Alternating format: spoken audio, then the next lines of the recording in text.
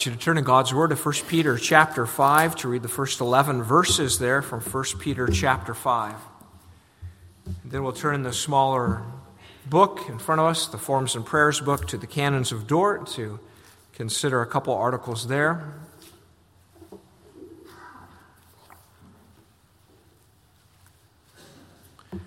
Considering tonight the reality that believers still struggle against sin, and if not careful, fall into even deep and grievous sins. 1 Peter 5, verses 1 through 11, the Word of God. The elders who are among you I exhort, I who am a fellow elder and a witness of the sufferings of Christ, and also a partaker of the glory that will be revealed. Shepherd the flock of God which is among you, serving as overseers, not by compulsion, but willingly, not for dishonest gain, but eagerly, not as being lords over those entrusted to you, but being examples to the flock. And when the chief shepherd appears, you will receive the crown of glory that does not fade away. Likewise, you younger people, submit yourselves to your elders. Yes, all of you be submissive to one another, and be clothed with humility, for God resists the proud, but gives grace to the humble. And therefore humble yourselves under the mighty hand of God, that he may exalt you in due time, casting all your care upon him, for he cares for you. Be sober, be vigilant, because your adversary the devil walks about like a roaring lion, seeking whom he may devour. Resist him, steadfast in the faith, knowing that the same sufferings are experienced by your brotherhood in the world. But may the God of all grace, who called us to his eternal glory by Christ Jesus, after you have suffered a while, perfect, establish, strengthen, and settle you. To him be the glory and the dominion forever and ever. Amen. If you turn in the Forms and Prayers book then to page 279, Canons of Dort, are one of our three confessional statements, which the church seeks to declare what they believe the Word of God teaches. And we're in this last point of this confession, the perseverance of the saints. Page 279, last time we heard that God preserves his elect all the way to heaven, but now we're warned about the dangers of falling into sin in Articles 4 and 5. Page 279, Article 4. It says, although that power of God, strengthening and preserving true believers in grace, is more than a match for the flesh, yet those converted are not always so activated and motivated by God that in certain specific actions they cannot by their own fault depart from the leading of grace, be led astray by the desires of the flesh, and give in to them. For this reason, they must constantly watch and pray, that they may not be led into temptations. When they fail to do this, not only can they be carried away by the flesh, the world, and Satan into sins, even serious and outrageous ones, but also by God's just permission, they sometimes are so carried away. Witness the sad cases described in Scripture of David, Peter, and other saints falling into sins. And then Article 5. By such monstrous sins, however, they greatly offend God, deserve the sentence of death, grieve the Holy Spirit, suspend the exercise of faith, severely wound the conscience, and sometimes lose the awareness of grace for a time, until after they have returned to the way by genuine repentance, God's fatherly face shines upon them. Let's bow and ask for God's help.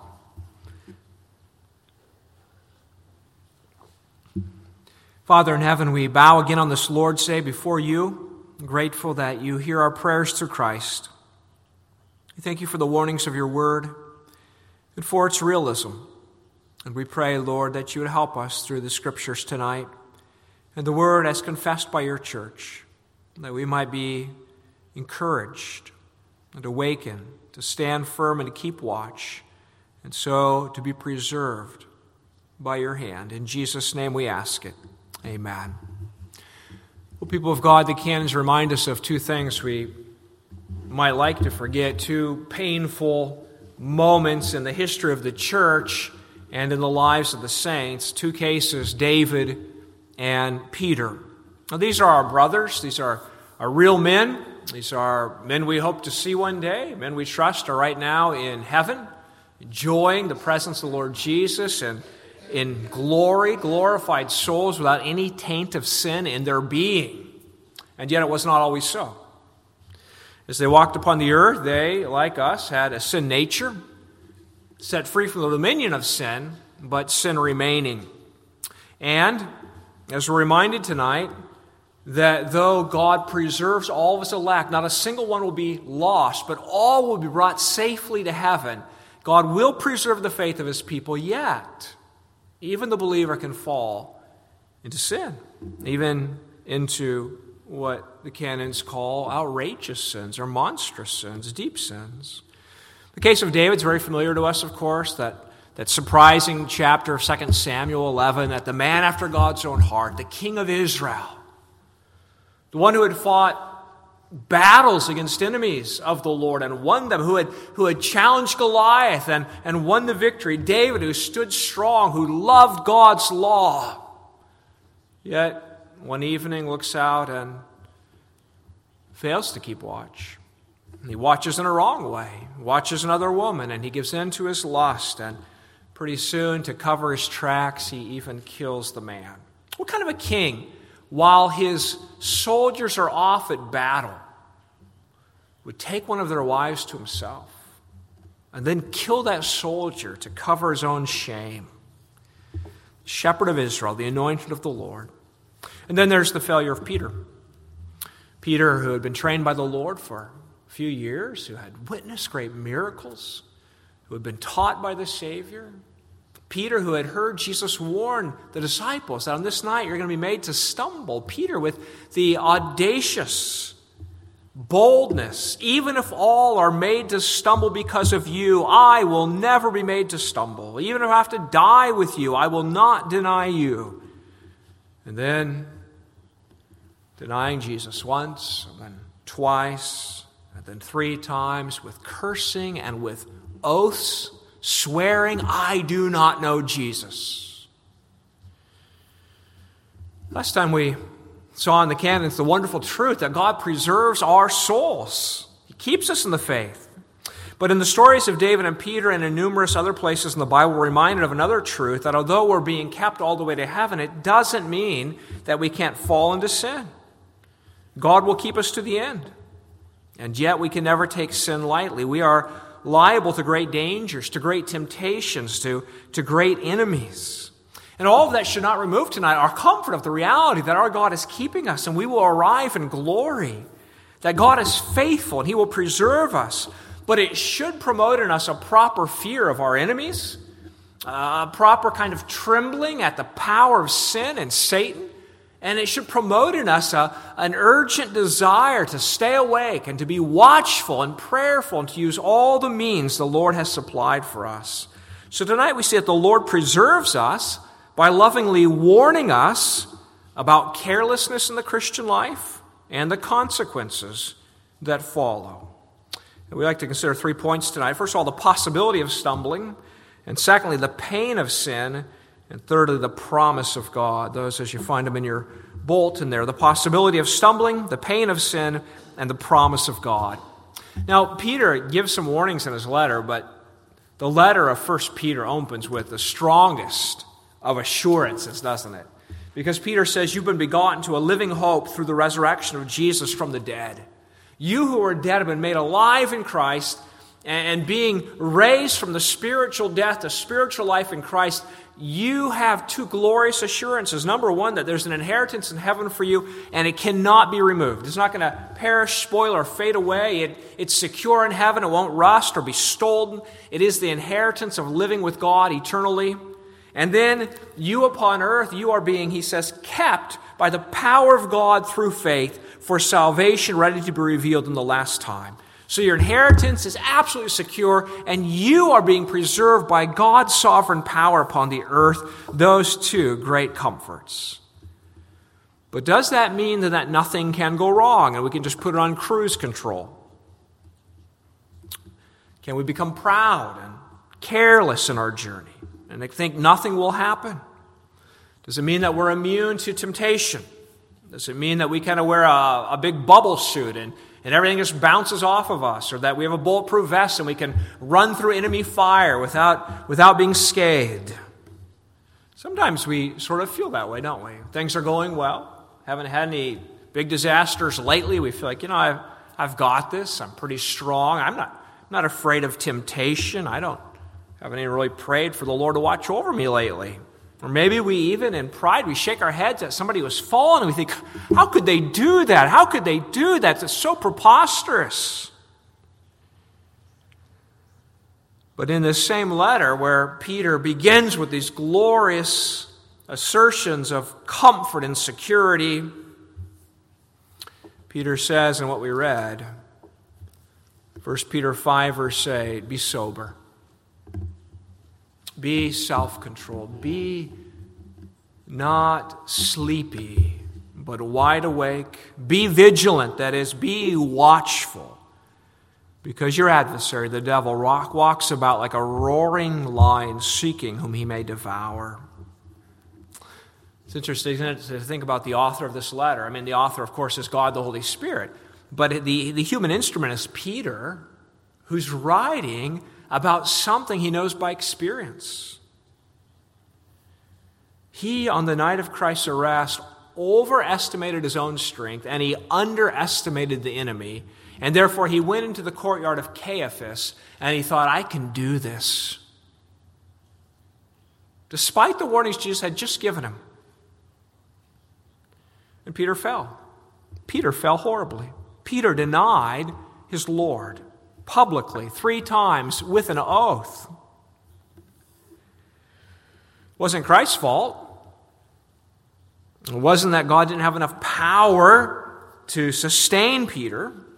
But as we confess in Article 4 of the Canons, although that power of God, strengthening and preserving true believers, is more than a match for the flesh, yet those converted are not always so activated and motivated by God that in certain specific actions they cannot, by their own fault, depart from the leading of grace, be led astray by the desires of the flesh, and give in to them. Beware. Now, we can never blame God. We try to do that sometimes when we stumble, right? We think, well, Lord, you put me in this circumstance. You could have stopped this. You could have had somebody intervene. You knew I was already under so much pressure. I burst out with angry wrath, but Lord, you added more. You knew I was already going through so much. Or we point the finger at other people. Look what you made me do. Maybe we husbands try to say it to our wives. Look what you made me do. Or children to their parents. Look what you made me do. The fault lies with ourselves, the Bible says. Because as 1 Corinthians 10:13 says, no temptation has overtaken you except such as common to man, but God is faithful, who will not allow you to be tempted beyond what you are able, but with the temptation will also make the way of escape that you may be able to bear it. God is always faithful. God never presses you beyond the capacity He gives to you. God always provides a way out without sinning. You don't ever have to say, the only way out of this is through sinning. I might as well sin. Satan always says that to you, right? You're not getting out of this when you know you're going to sin. Just give in and get it over with. No, says the Bible. God provides a way of escape. Jesus provided His disciples a way of escape. The very night He was arrested, He told them to watch and pray. Watch and pray. And they instead fell asleep. Peter didn't take the warning seriously. Our Lord has provided us with means to stand. Be sober. Be watchful. Be watchful is to be alert to the devil's schemes. It's to be ready to examine self and say, where am I giving in? Where is my vulnerability? It means learning to discern and to test the spirits. Ephesians 6, you remember, it says to put on the whole armor of God. You've got a whole suit of armor to put on, so you can take your stand against the schemes of the devil. And that section in Ephesians 6 comes to a close at verse 18 by saying, praying always with all prayer and supplication in the Spirit, being watchful to this end with all perseverance and supplication for all the saints. When you read that words, you realize then that the perseverance of the saints, or the preservation of the saints that we're talking about here, is not some kind of mechanical or automatic thing. You just get locked in with Jesus and now it's on cruise control and you don't have to worry about any enemies. No, there's this great struggle. Pray, supplicate, call upon the Lord for yourself and for your brothers and sisters. As one writer puts it, the Christian life is always personal. We have personal responsibility to resist sin and seek God through the means He has appointed. God remains always personal in His provisions and help to us. So it's not just that the church is a giant ship and God's going to steer this ship and keep it through the storms and bring it to shore. And if I'm on the ship, then that's good to go. I can sit back in the recliner chair at the pool now and I'll get there safely. I mean, God is protecting His church also as a whole, right? But He's also doing it with us as individuals, and we have individual responsibility, each one of us, in the particular temptations that come to us to fight against sin. And in the temptations that come to all of us, yet each of us must personally guard our thoughts and labor to think the right thoughts and call upon the Lord from our own hearts. For each of us, there's a race to be run. For each of us, there's a fight to be fought. And for each of us, Christ Jesus is also the personal Savior there to give grace and strength and mercy. But sometimes in the Christian life, we may become careless. We may give way to our continuing weakness of sin in our hearts. We may, instead of pressing forward, we may retreat. Instead of standing strong, we may lay down and give in. It doesn't have to be that way, because we're not obligated to sin. We're not under the dominion of sin anymore. We're not owned by sin. So we can always say no to it by God's grace. But when we don't watch and pray, the canons remind us that we may be carried away by the flesh, the world, and Satan into sin and even into serious and outrageous sins. Not carried away to death. No, the elect of God are never carried away to hell, but even into grave sins. So God in His Word has given us a mirror. We look into it and we look at David and we look at Peter and we say, yes, I'm capable of that, but for the grace of God. Therefore, 1 Corinthians 10, verse 12, therefore let him who thinks he stands take heed lest he fall. But then God's Word, it goes even further. It shows us not just that we can fall into sin, but that the falling into sin can be a very horrible and painful thing. And that's the second thing we consider tonight, the pain of sin, the pain of sin's consequences. It won't do to just yawn at the warnings of the Bible, say, yeah, I might fall into sin. People fall into sin. Lots of Christians fall into sin. It's not such a big deal. No, God paints for us in His Word the sorrows and the consequences of sin. Man in Proverbs who wouldn't listen to the Word, and now he's grieving and saying, why wouldn't I listen? Why wouldn't I learn? Consequences of sin are painted here in the Canons of Dort. 3 things with respect to God and 3 things with respect to our own soul. In Article 5. By such monstrous sins, however, they, number 1, greatly offend God. Greatly offend God. We focus pretty readily on what sin does to us. Sin brings me shame. It humiliates me or hurts someone else. And yet, the first thing sin always does is it offends God. And in a culture that's consumed with learning to forgive itself, forget that sin is always defined in terms of relationship to God. We have violated God's law. We have dishonored God. And that should actually horrify our hearts, right? And it happens, in human terms that once in a while we sin against someone and we think afterwards, why was I so rude? Why was I so mean to the person I love the most? But it should grieve our hearts that we've sinned against the God who so loved us. He gave his beloved Son, who's born with us, who's watched over us, who created us. It should sadden us to think of offending God. And then the Article 5 says of the consequence, not just that we offend God, but that we deserve then the sentence of death. It's an interesting statement in our confession, isn't it? We deserve the sentence of death. But you see, being a Christian does not make our sins smell like a sweet-smelling aroma to God. Becoming a Christian doesn't mean now that your sin's not so bad. We might think that sometimes. Now I'm a Christian, so my sin's not like their sin. No, actually it is. It actually is. In Jesus Christ, it's forgiven. But that means it needs to be forgiven. It deserves the wrath of God. Being a Christian doesn't mean that sin is now permissible for me. Even the sins of the believer, after becoming a believer, must be covered by the blood of Jesus. We must pray, forgive us our debts daily. And then the canons say that thirdly, we grieve the Spirit. We grieve the Spirit.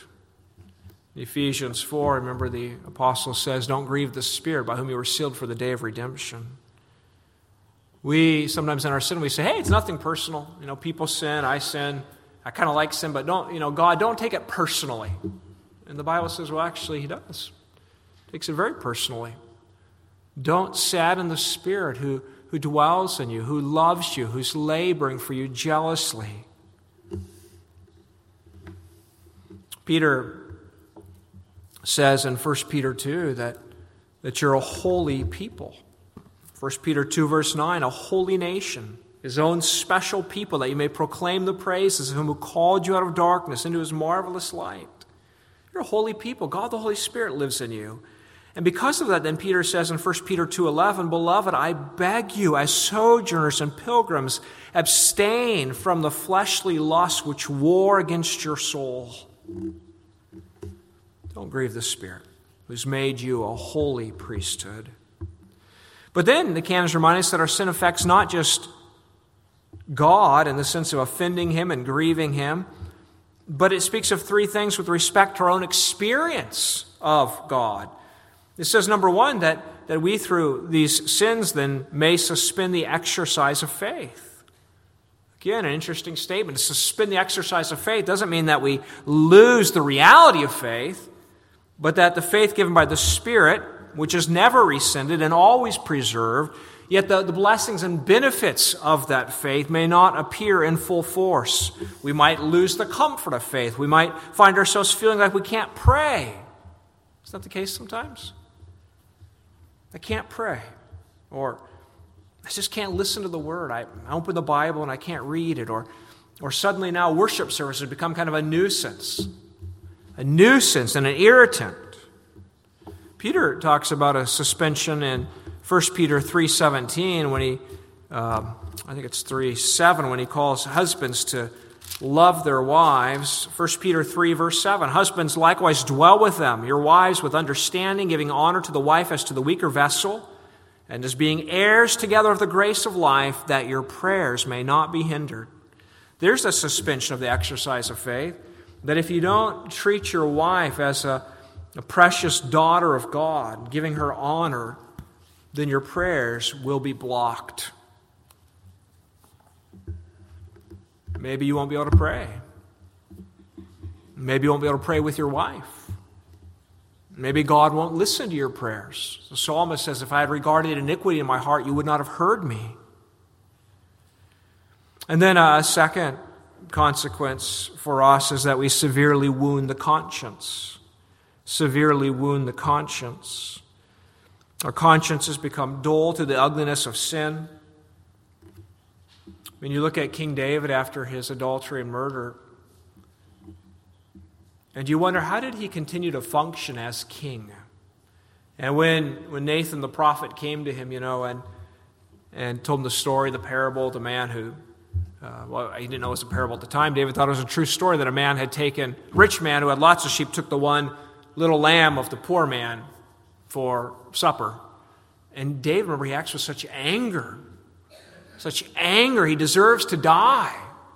And you think, how did David dare to be so bold in that proclamation? How does David even consider himself now and function as a king? And yet, we don't see clearly in the midst of sin.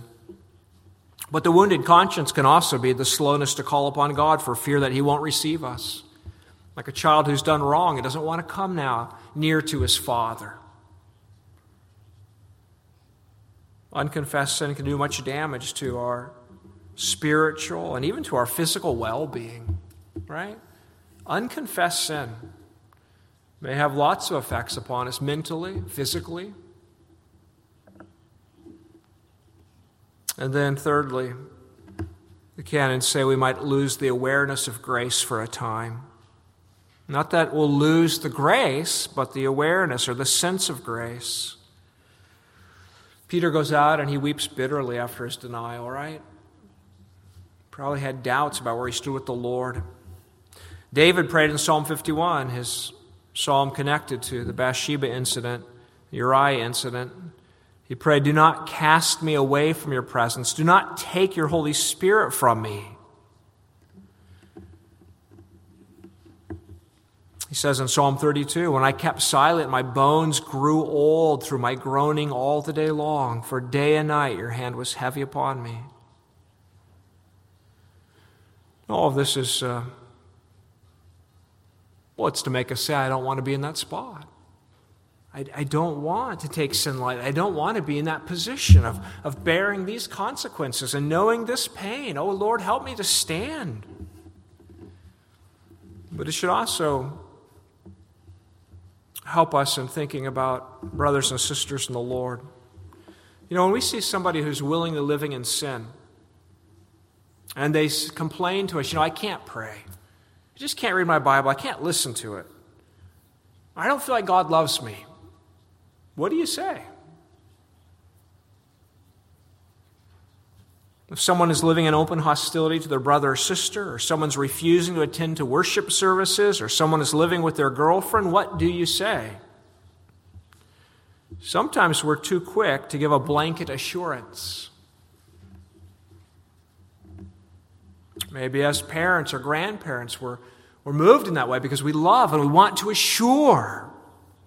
But we have to be careful here, because a person who's stubbornly living in rebellion has no right to the assurance of salvation.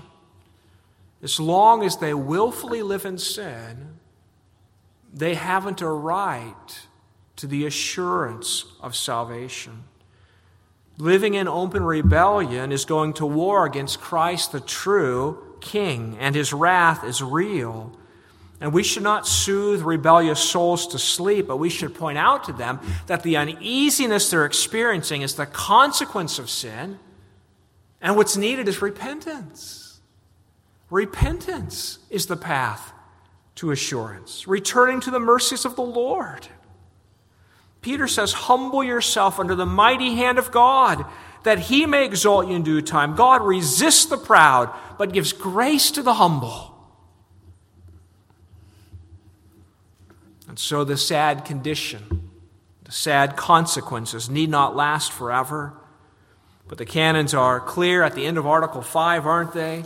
All these sad consequences until after they have returned to the way of genuine repentance, God's fatherly face shines again upon them. So let's consider that last point, the promise of God.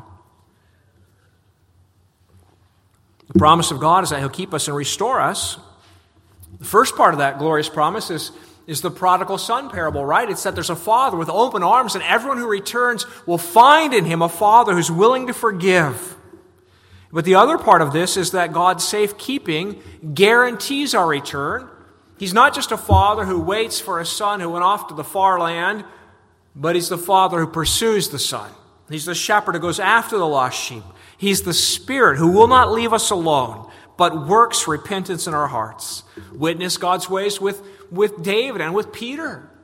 These brothers fell deeply, and their sins are recorded in the Word of God, and they're used for the church throughout the ages to be made to tremble at falling, but there's also the story of wondrous grace in their lives. God sent David a prophet.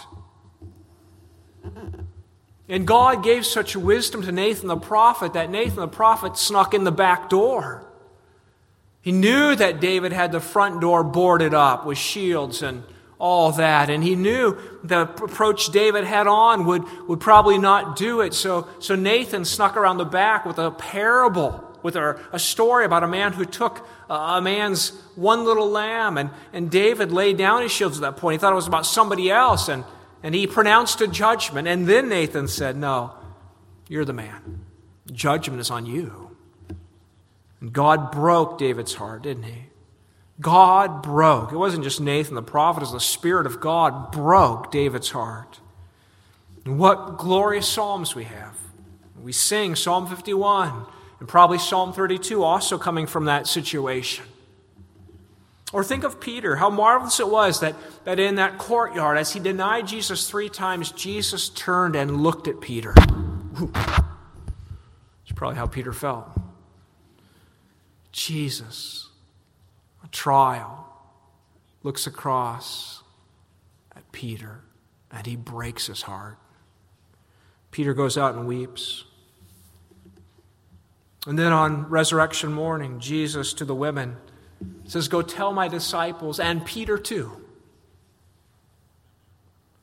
A special word for Peter. Give him encouragement. And then, a third time, at the breakfast at the lake. Peter, do you love me? Peter, do you love me? Peter, do you love me? How far Christ goes to bring Peter to repentance, to assurance, to restoration to office. What a gracious God we have. David could sing in Psalm 32, how blessed is he whose transgression is forgiven, whose sin is covered. When I kept silent, my bones grew old. I said, I will confess my transgressions to the Lord, and you forgave the iniquity of my heart. That's the wonder of our glorious God. Next time we read in Article 6 of the Canons, for God, who is rich in mercy according to his unchangeable purpose of election, does not take his Holy Spirit from his own completely, even when they fall grievously. David prays in Psalm 51, take not your spirit from me. And God says, no, I never do. I might take from you the sense of my spirit. You may not feel the assurance of the Spirit, but I never take my spirit from those I give it to. So God works genuine repentance in his elect. That Spirit within them leads them back to God in sorrow for their sin. And then they experience God's face to shine upon them again. That God loves them with his radiant fellowship. That he sends them his blessing and his mercies. And why doesn't God cast us off when we do these things to him, when we offend him and dishonor his name? And it's because he's the God of salvation. And the God of mercies, who loved us in Christ before the creation of the world, who sent his beloved to die for us. And he loves us to the end. And the Christ he gave us died to pardon not just first-time sins. All the sins before you became a Christian, died for those. But if you sin after being a Christian, you're on your own. No. Died for the sins after you become a Christian.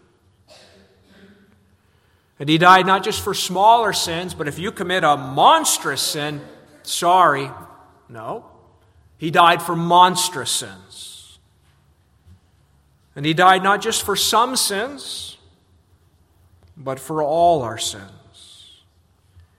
He died for every sin David committed, including adultery and murder. He died for every sin Peter committed, including denying his Lord. And so great is his grace that he actually tells us in his word that he works all things together for good, for those who love him, are called according to his purpose. Sin is horrible, but even our sin in the hands of the omnipotent God is worked in such a way to bring about the greatest good. The worst things we're guilty of, are overruled by God for our good. And we begin to see, don't we, brothers and sisters? We begin to see that even our past failures are now in the hands of God, tending towards our future glory. They become helps to us and helps to others. Let me mention 4 things. Number 1, we learn through our failings that we are so much weaker than we thought we were. And so we learn not to play with sin, not to play with temptation. First time we got burned as a child by a hot stove or by a fire, we learned, I don't want to fall into a campfire or something. That is very hot. That hurts. And so God uses our failings and our sorrows and the pain and the embarrassment we go through and the grief that I offended God to make us want to never do it again. And so God uses even our stumblings to keep us from eternally stumbling from Him. Number 2, we learn to be more thankful for grace than we ever were before. Before we thought, well, grace is nice. I'm not sure I really need it. After you fall, you say, boy, I desperately need it. Maybe you had an experience that didn't shake you too much at the time, but looking back, you think, boy, when I was young, we were so foolish. We could have got killed. Maybe you remember falling asleep when you were driving. I thought, man, that literally could have been the end of me. But the Lord preserved me physically. But you see, we have those experiences spiritually too. We say, wow, if the Lord hadn't taken that person out of my life, if the Lord hadn't plucked me out of that place, who knows what I would have done? We learn to be more thankful to our guardian and our keeper, and to the wonder of God's grace that He didn't give up on us, but He sought us, He who bought us, and we're thankful in all the ways God's preserved us. Number 3, we learn to be more sympathetic and humble towards others, because we know now how easy it is to fall. We've seen our own hearts be led astray. We know that every single one of us is prone to wander. We're not immune to the seductions of the world and our flesh. And so we look at each other different in the church. One commentator on the Canons writes, we should not be shocked by the fact that people of the Lord can fall very deeply. Rather than holding it against a person for the rest of his or her life, we are to follow the prescription of the Apostle Paul, who reminds us, brethren, if a man is overtaken by trespass, you who are spiritual should restore him in a spirit of gentleness.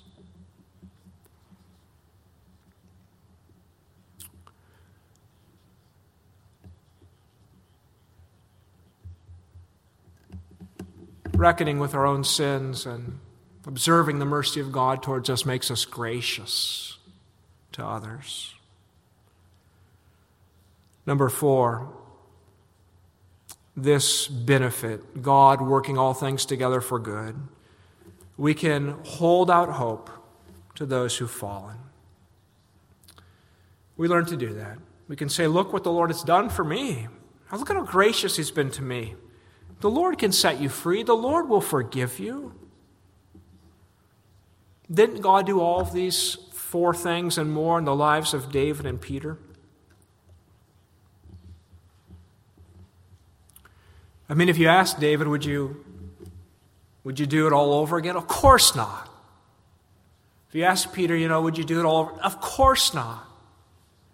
But if you ask him, was there benefit? Did God work out benefit? Well, actually, David couldn't even tell you. Because we live thousands of years later, and we know the benefit. We know the benefit of the story of David. We know the benefit of Psalm 32. We know the benefit of Psalm 51. These are the lifeblood of the church of Jesus Christ. How many wayward souls haven't found their way back to the Lord through those psalms? God worked tremendous good in spite of the horribleness of sin. And the same for Peter. I mean, here he is now, an apostle, and writing to the saints and saying, watch out for the devil. He's become a true shepherd of souls, warning the flock, sounding the alarm. saying to the young adults, don't think you're so strong. I thought I was pretty strong. Be sober, be vigilant. But all of this is by God's grace, not by David's strength, not by Peter's strength. All of this is by God's grace and not by David's merit or Peter's merit. All of this is by grace. Grace. Only grace can turn our worst failures into stepping stones to heaven. Only grace. And so all of our sins are reminding us day after day that it's not us but Him. He is the Lord of salvation. Glory be to our Lord Jesus Christ. Amen. Let's pray. Our Father in heaven, we are humbled before you, and we need to be more humbled. Oh, Father, there's too much carelessness and pride within us still. And yet we're grateful that you bear with us, and ever faithfully and gently you are showing us how weak we are, how kind you are. We pray, Lord, that you would make us alert to the devil, that you would help us to be sober and to be vigilant, to believe that Satan is a more ferocious and evil and powerful enemy than we often think. And Lord, we pray that as you show us our enemies and our own weakness, that you will give us comfort in the power of our Lord Jesus, that we will appeal in his name to you to protect us, that we'll live in his strength, that we'll put on his armor, that we may stand. We pray, Lord, for those who feel ashamed of their sin, who've been bowed down by waywardness, who may feel they've committed a great or grievous sin. We pray, Lord, that you would restore them to yourself and to the congregation, and that you would make of us a gracious and forgiving people who are quick to encourage, to forgive, to give a bright face, a reflection of the bright, shining face of our God. We thank you, O Lord, for the community of the saints.